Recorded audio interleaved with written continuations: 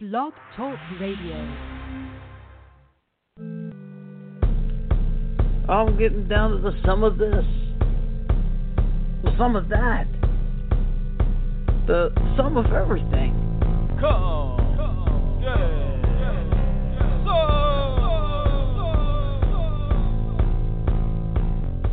all right.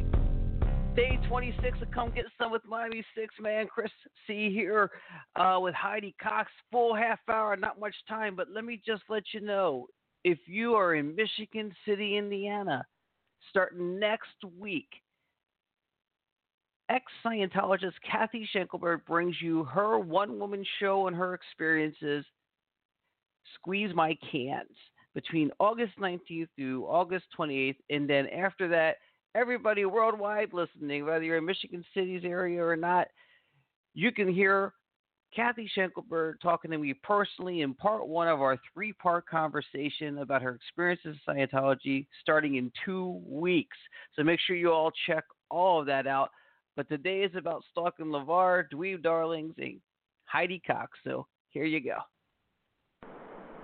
So my next guest here today, I'm really excited about. She created her own show that I learned about. I'm not sure the proper saying of it, but when I went to watch the Library Bards on XNS on YouTube, I found out about these guys.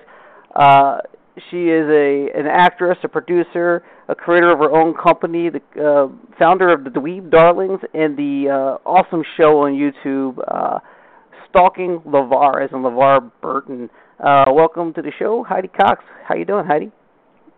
Hi, thank you. I'm good. How are you? I'm doing very well, very well. I discovered you by accident, like I said in the introduction, watching the Library Bards, and so I said, let me check out this YouTube show.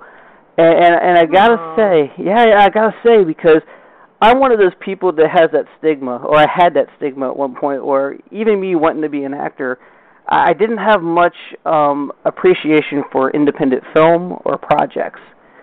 So I would look at it and go, it's not Spielberg. I don't want to see it, right. you know. No, I can understand that. I totally get that. But I've learned an appreciation for it over the period of time. I've become very, very a very big fan of a lot of the independent film now and independent videos, and you don't expect much from a YouTube series.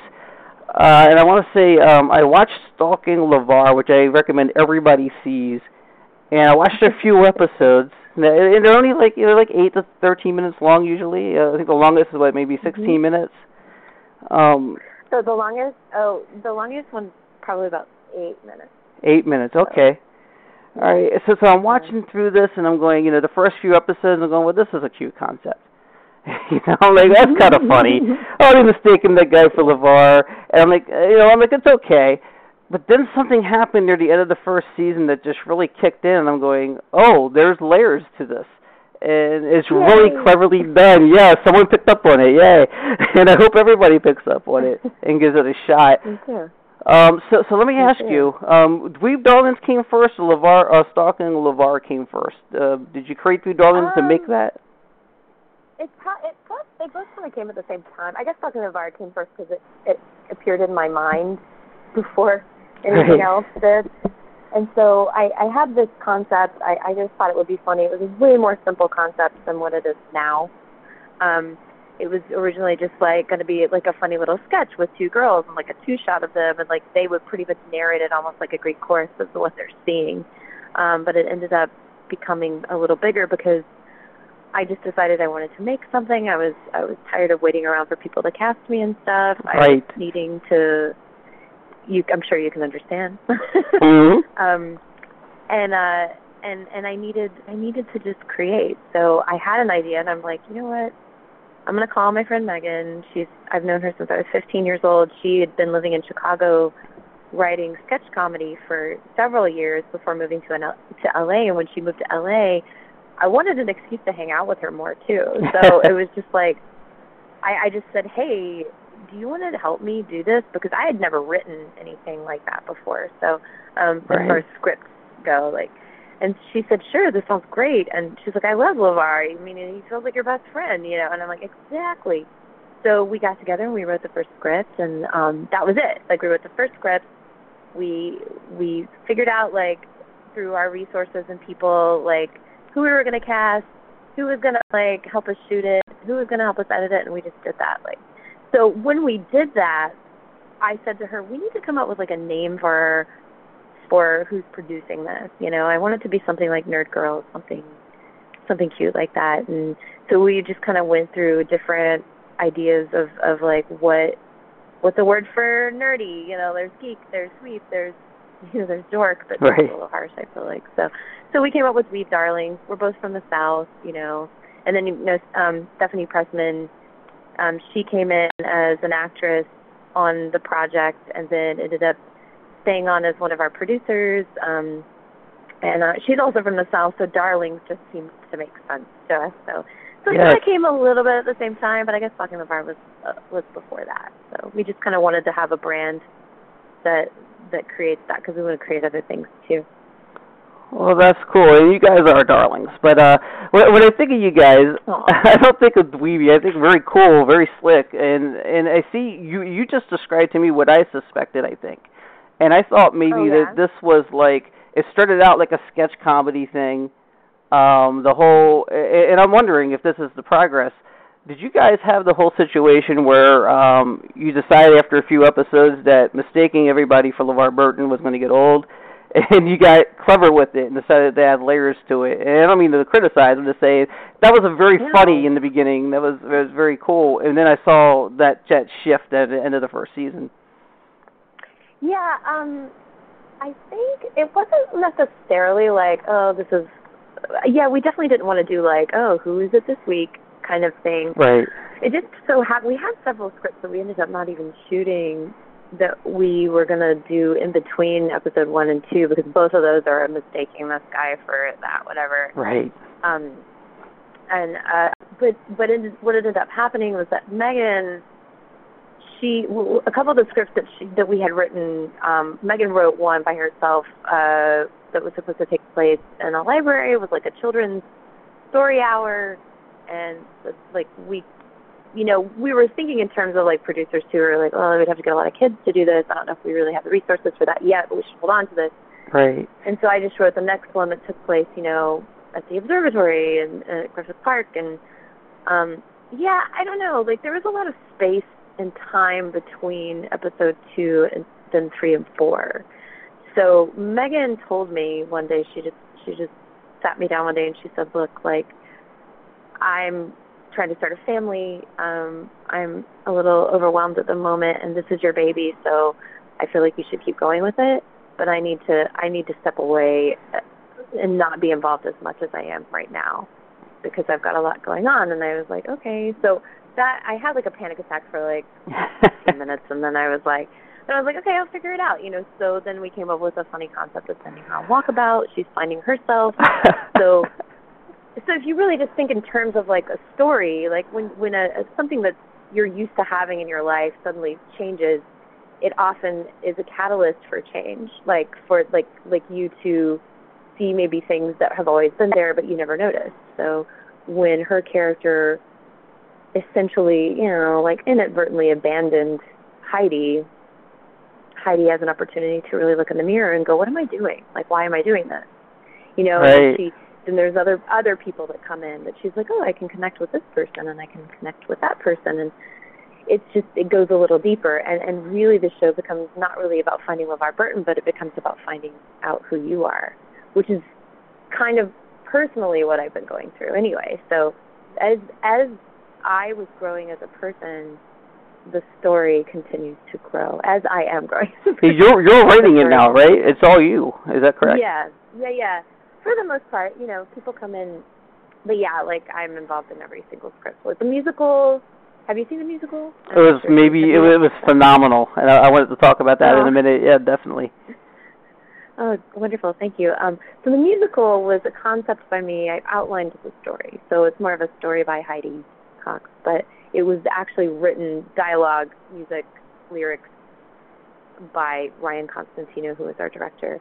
But yeah, other than that one, I pretty much written or co-written all of them. So, and you know, like Mila Yamamoto, who directed 2, 3, and 4, she kind of came in and co-wrote episode 2 with me, which is the one on the elevator. And yeah, it's fun. I mean, I think in the future I might want to bring on even like some other writers just to get new perspectives and ideas and things like that. But yeah, like I was saying, as I've been growing as a person, trying to find my sense of self, because I was coming out of an abusive relationship, actually. So oh, wow. I was just trying to find a sense of myself, and through art, it just kind of developed from there. And oh, it's like therapy. It continues to. Yes, totally like therapy. It's the best therapy for me, anyway. When you have, I highly recommend it. When you have therapy that just fits right into what you want to do for your life and for your living, that's pretty good. It's a pretty good mix. So I do see there seems to be a little bit of reality influencing fiction in your show. So almost like so Megan Green, she has a baby in real life, she has a baby on the show, and and it was a nice little sign off thing. And I won't give away everything about that, but it actually worked out in a way that it was like it kind of fit the tone of the show, and at the same time it was a catalyst, and it was a handing off of the show into a whole new direction that leaves you, if you are somebody who has a hard time getting into an independent show, especially one that's on YouTube, just as a regular thing, just, hey, I'm going to put this on YouTube and call it Sweet Darling, Stark and Levar. When you see that switch, your brain starts working. You start going, hey, what's happening on this show? And, hey, I think I like it. There's definitely a story arc. Especially when you get into the second season, you've got to really... You can't really miss very many of the episodes. Luckily, they're not very long, so yeah. so it's easy to catch up if you get behind. But we've got 2 more coming out. We're actually working on those today, actually. Even and that's a 2-part season finale. But we have 8 episodes from the second season up, and there's like a nice little story arc that all kind of in the end of the season resolves enough for the season to end. But it's pretty exciting. So I've got to ask you, Heidi. Go ahead. I'm sorry, you were finishing your thought. I do apologize. No, that's it. That's all I was going to say. Well, I gotta ask you, why LeVar Burton? How did that get to be LeVar Burton? That's a really great question. Who doesn't love LeVar? You grew up on Reading Rainbow? Well, I mean, I grew up watching Reading Rainbow. I love Star Trek, and he's very sweet and accessible, and people adore him. So it just kind of organically became that. I don't really. I heard him on the Nerdist podcast a few years ago when I had the concept in mind, and the concept was actually. It was actually Stalking Hugh Laurie at first, which is sort of random, I know, but at the time I was working with a friend of mine when I came up with the concept, and I was like, Hugh Laurie, he's so sexy, back when House was like really popular. And I joked with her, I'd be like, we should go find him. He would totally love us, and then I thought, wouldn't that be a funny concept for like a sketch, And then I ended up not doing it, and a couple of years went by, and one day I was listening to him being interviewed on the Nerdist podcast. And on the Nerdist podcast, he said to Chris Hardwick that the thing about Geordi LaForge in Star Trek is that Geordi never gets the girl. And I was like, oh, well, that's easy. We'll give you 2 crazy girls. There you go, Oh, okay. We'll have them look at you like a pseudo-father figure. So... It's not exactly. They don't really have like a crush on him necessarily, but it, it's like they both maybe if you watch, you might discover that they have some male parent issues. Who knows? You gotta check it out. Yeah, because you heard me go because it started reminding me of what's happening on the show and the some of the parallels there. Yeah. Ah. Right, like in episode 6, it starts to kind of reveal itself as something... Kind of, sort of. Yeah, like it starts to propel. So it takes its time. It's a bit of a slow burn, but not too slow because the episodes are short. So. Yeah, well, do you think there'll be more musical episodes? Because you are still working on the musical within the story. That's so funny. Yeah, well, actually, in our season finale, there is music that we perform. It's not a musical, but it's more of an open mic setting. Mm-hmm. But it's funny because when I saw Levar at Comic-Con like a couple of weeks ago, he was like, "You should do another musical episode." So he's watching. I'm like, okay. Yeah, he keeps an eye on it. He does. Any chance he'll be on the show at some point? Is that something you can't reveal? You'll just have to stay tuned and see. Because I was going to ask if you knew about it. So obviously he knows about it and he's a fan of it. That's great. He's very sweet. He's very sweet. I've gotten to know him, better than I knew him before, which was not at all. So just from the Nerdist, from the podcast. Yeah. Like I had not met him when I came up with the concept. I knew people that knew him. I had met his daughter. Yeah, I mean, and I've explained it to him too. I just said, it's sort of like it's like a father figure situation, and I'm like, I don't know what it is about you. I said, but like when you're a kid, there's always people when you're a child. I don't know if you remember this from when you're a child, but there's people that come on TV sometimes that just make you stop and look. And he was always one. He kind of had like this certain soothing je ne sais quoi quality to him, where you're just like, I can't look away. Like I actually, there's some sort of comfort and peace with it. So it comes through. Kind of cheesy. Right. It doesn't matter if they're putting on a character. Yeah, like Mr. Rogers, or like a lot of different personalities like that. They come through. I mean, I even remember who was it? George Burns. Like whenever he would come on TV and I was little, I'd be like, wow, who's that guy? There's just something fascinating about and something soothing about Levar Burton. And I told him that, and he was like, yeah, I don't know what it is. People say that to me a lot. It's just natural to some people. I know with George Burns, he always reminded me of the older uncle that winks at you while making the joke, messing with you. It's like he always brought you in on the joke. Yeah, exactly, totally. Yeah. So and Levar's just like your best friend. So many people listening have no idea who George Burns is. I know. I thought about that too. I thought about the term like, am I dating myself? No, it's reruns of George Burns. I don't know what. Yeah. well, a lot of young people. You're young, and a lot of young people actually still don't know a lot of history like that. Like I'm in my 40s, but when I was in my 20s, it's still after the 60s and 50s.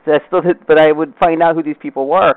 So, I don't know if I'm going with that, but it's just an observation there. Yeah, I don't know. Even, John Lennon, for some reason, had that quality about him. Yep. I remember as a child, and he was long gone by the time I was paying attention to him. I was like, who is that, And my mom told me, and I was like, oh, I like him, I remember thinking that. And there's just, I think that's, in an entertainment, I think that's what people are always looking for in the industry, is like someone who has that kind of personality that sort of draws people in. So yeah, that's why Levar, I thought, he's going to be hopefully okay with this. Right. Well, was there a concern? I was right. Was there a concern? I'll give you an example. I'll give you an example. I don't mean to cut you off. But like, people might be upset with you that you're doing this as a funny joke thing when there's people who really get stalked in real life. That's my concern.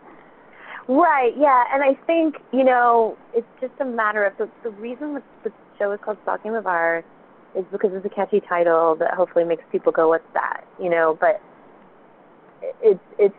there's always a fine line between comedy and tragedy, and, real stalking is not okay. Right. I don't support that, obviously. This is definitely fiction. It's, it's sort of bringing certain issues to light. One of them actually being like racism, especially early on in the first season too. So. I wasn't sure you were going to say anything about that. That's what I was thinking. Yeah, no, it's definitely, there's a message about that. I think that people don't always pay attention, and then they come up with excuses as to why, intermittent temporary face blindness. Like, come on, give me a break. Right. Well, and it's all innocently sort of. A lot of times people don't even know that they're doing it. So definitely, like, there's a joke about it, about how we don't really look at what's right in front of us. A good bit of ignorance too. Yes. Yeah, definitely, and we all have it. Everyone. Unfortunately, you know? and so, yes. We're hopefully, I like to think as a race we are growing, as like the human race, meaning like as a whole. Well, we're fighting for it. We're fighting for that growth right now. Yeah. I believe in us. I think that there's still good out there. So Definitely. Yeah. I mean, how did we go off on that? Because the black guys are like LeVar Burton. Right. Yeah. Which there was like nothing like it's just that's the joke, right? Right. So, I mean, but it's also the fact that these girls just aren't living their lives. They're not paying attention to what's happening. They're in their little hazy world, their little LeVar land, where they feel safe. And then second season gets into more of the why. Why do they feel safe there? Why don't they feel safe in reality? What's the reason?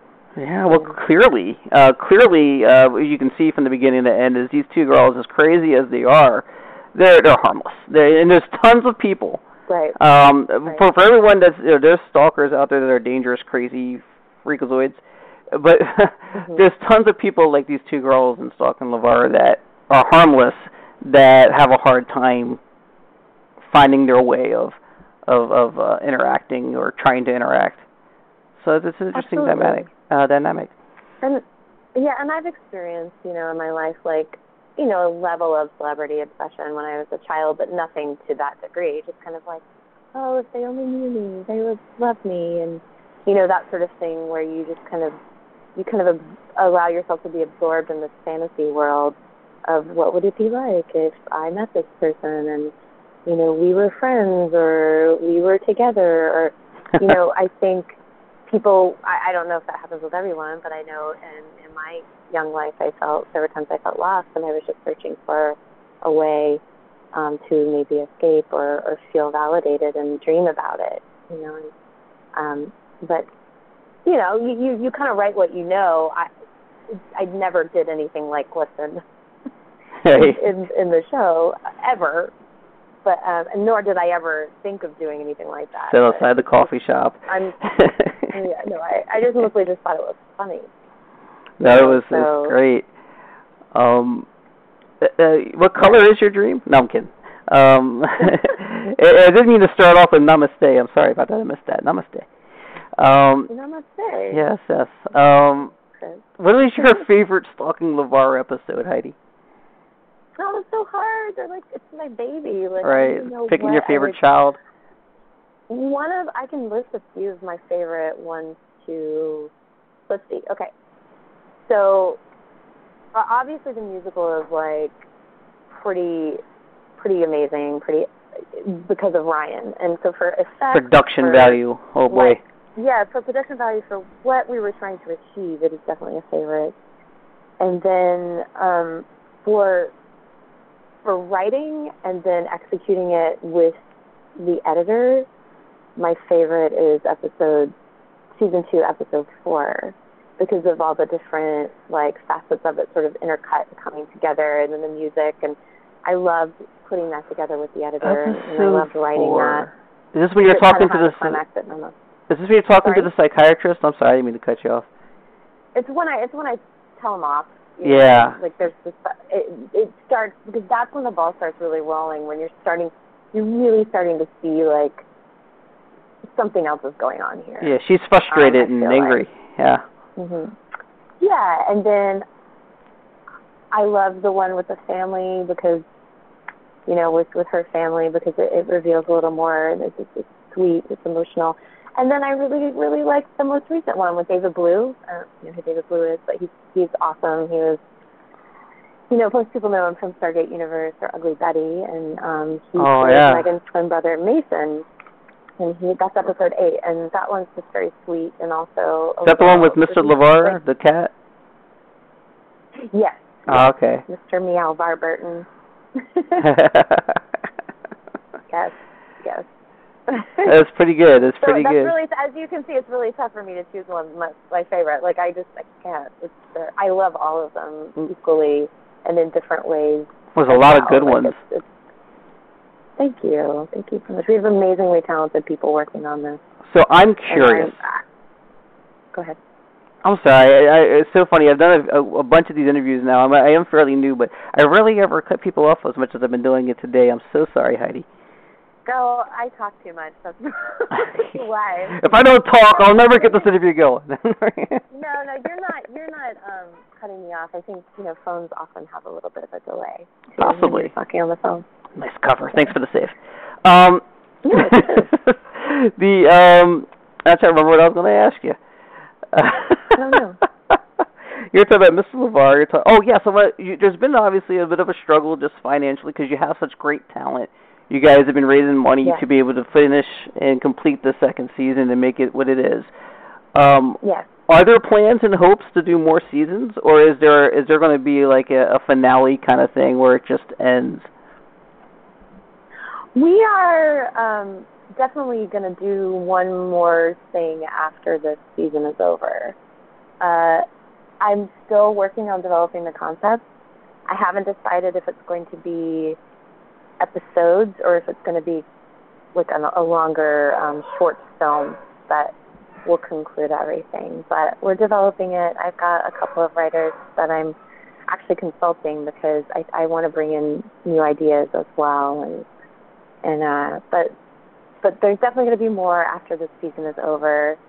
Yeah, figuring it out financially is always a challenge, but I'm stubborn. When I put my mind to something, I usually get it done. Somehow, that's awesome. No, I like to go because this whole thing had a whole theme behind it. You decided not to just go make my own series, produce my own series, write and star in. You went with, let's make this mean something, and you made it mean women in entertainment, women making their own business, making themselves. Oh, right. Yeah, the company, Dweeb Darlings, we're very much about female-driven content, female creators. We work with men. We're just trying to add a little more balance into the industry because we're lacking a little bit in that. And I think there's a lot of potential out there of female directors, for example, that we don't really get to experience a lot of, and hopefully, I hope in the future we'll see more of that. There's, a lot of times female roles aren't very complicated; they're not very layered. It's getting better. Like I said, I believe in the human race. I think we're growing. I think that the only thing we can do is grow, and hopefully we're self-aware and try to do the best that we can. But yeah, like women, I want to stress the fact that we have so many wonderful men that work with us and work on this project and projects that will be upcoming as well, and other ones that we're doing. So it's not that we're like just guys, just girls, no guys. It's not like that. But we definitely want to encourage women out there to believe in themselves and to have examples of that. Maybe a young girl sees an episode or something and says, "Oh, well, this was written and created and directed by a woman. Like maybe I can do that too." And sometimes that's all you need is like a little push. Like I said before, like I wasn't really a writer when I first started working on this, and I still am learning about writing. But Megan, all she really did was give me a little nudge. Like we worked on a couple of scripts together, and then after that, I just kind of started doing it myself. Sometimes that's all you need. Mm-hmm. And hopefully, I definitely consult her, and I consult other people, and I'm like, how's this look? What do you do in the structure? Because I'm still learning. Hopefully I'll never stop. But yeah, women in film, I think there's a movement in Hollywood about that too. So. No, I like it. I like it because your cause, when you bring up this cause, and you're welcome, when you bring up this cause and you do this, you do it what I would consider the right way. And not that I'm one to say what's right or wrong. It's just that I've been talking for a long time. Like I talk about how wrong things are that happen against women in as far as equality and black people and gay people and everything else. And I talk about being part of the solution and not part of the problem. And a lot of times I find the way we go about fighting for our causes sometimes is more of a detriment than a help. And the way you present what you're doing is very positive. and it's a way that anybody and everybody can get behind. So I do appreciate that, and I'm totally behind the Wee Darlings, and think you guys are going to do greatness. Thank you so much. That's so lovely and nourishing to hear. Yeah, we have a lot of great people working with us. I mean, it's definitely important to all of us, to myself, to Megan, to Stephanie. We've brought on a couple more women to our team. We've got a new editor, Casey Ross, and a line producer, Mary Evans, who also played one of my sisters in the episode with my family. So it's growing, and it means a lot to us if we are able to bring the message across in a positive way. Of course, like we want. Other big thing with us is treating one another with kindness and compassion. Like, that's a big deal. So, you know. Absolutely. All right, so that was the beautiful and wonderful Heidi Cox Part 1. Part 2, we get more into what happened when he went to Comic-Con. They actually had a panel, and also next week, don't miss 10 questions as well. It gets a little bit deep, so you don't want to miss that. That's next week. For now, that about sums it up. I'm getting down to the sum of this, the sum of that, the sum of everything. Come, yeah.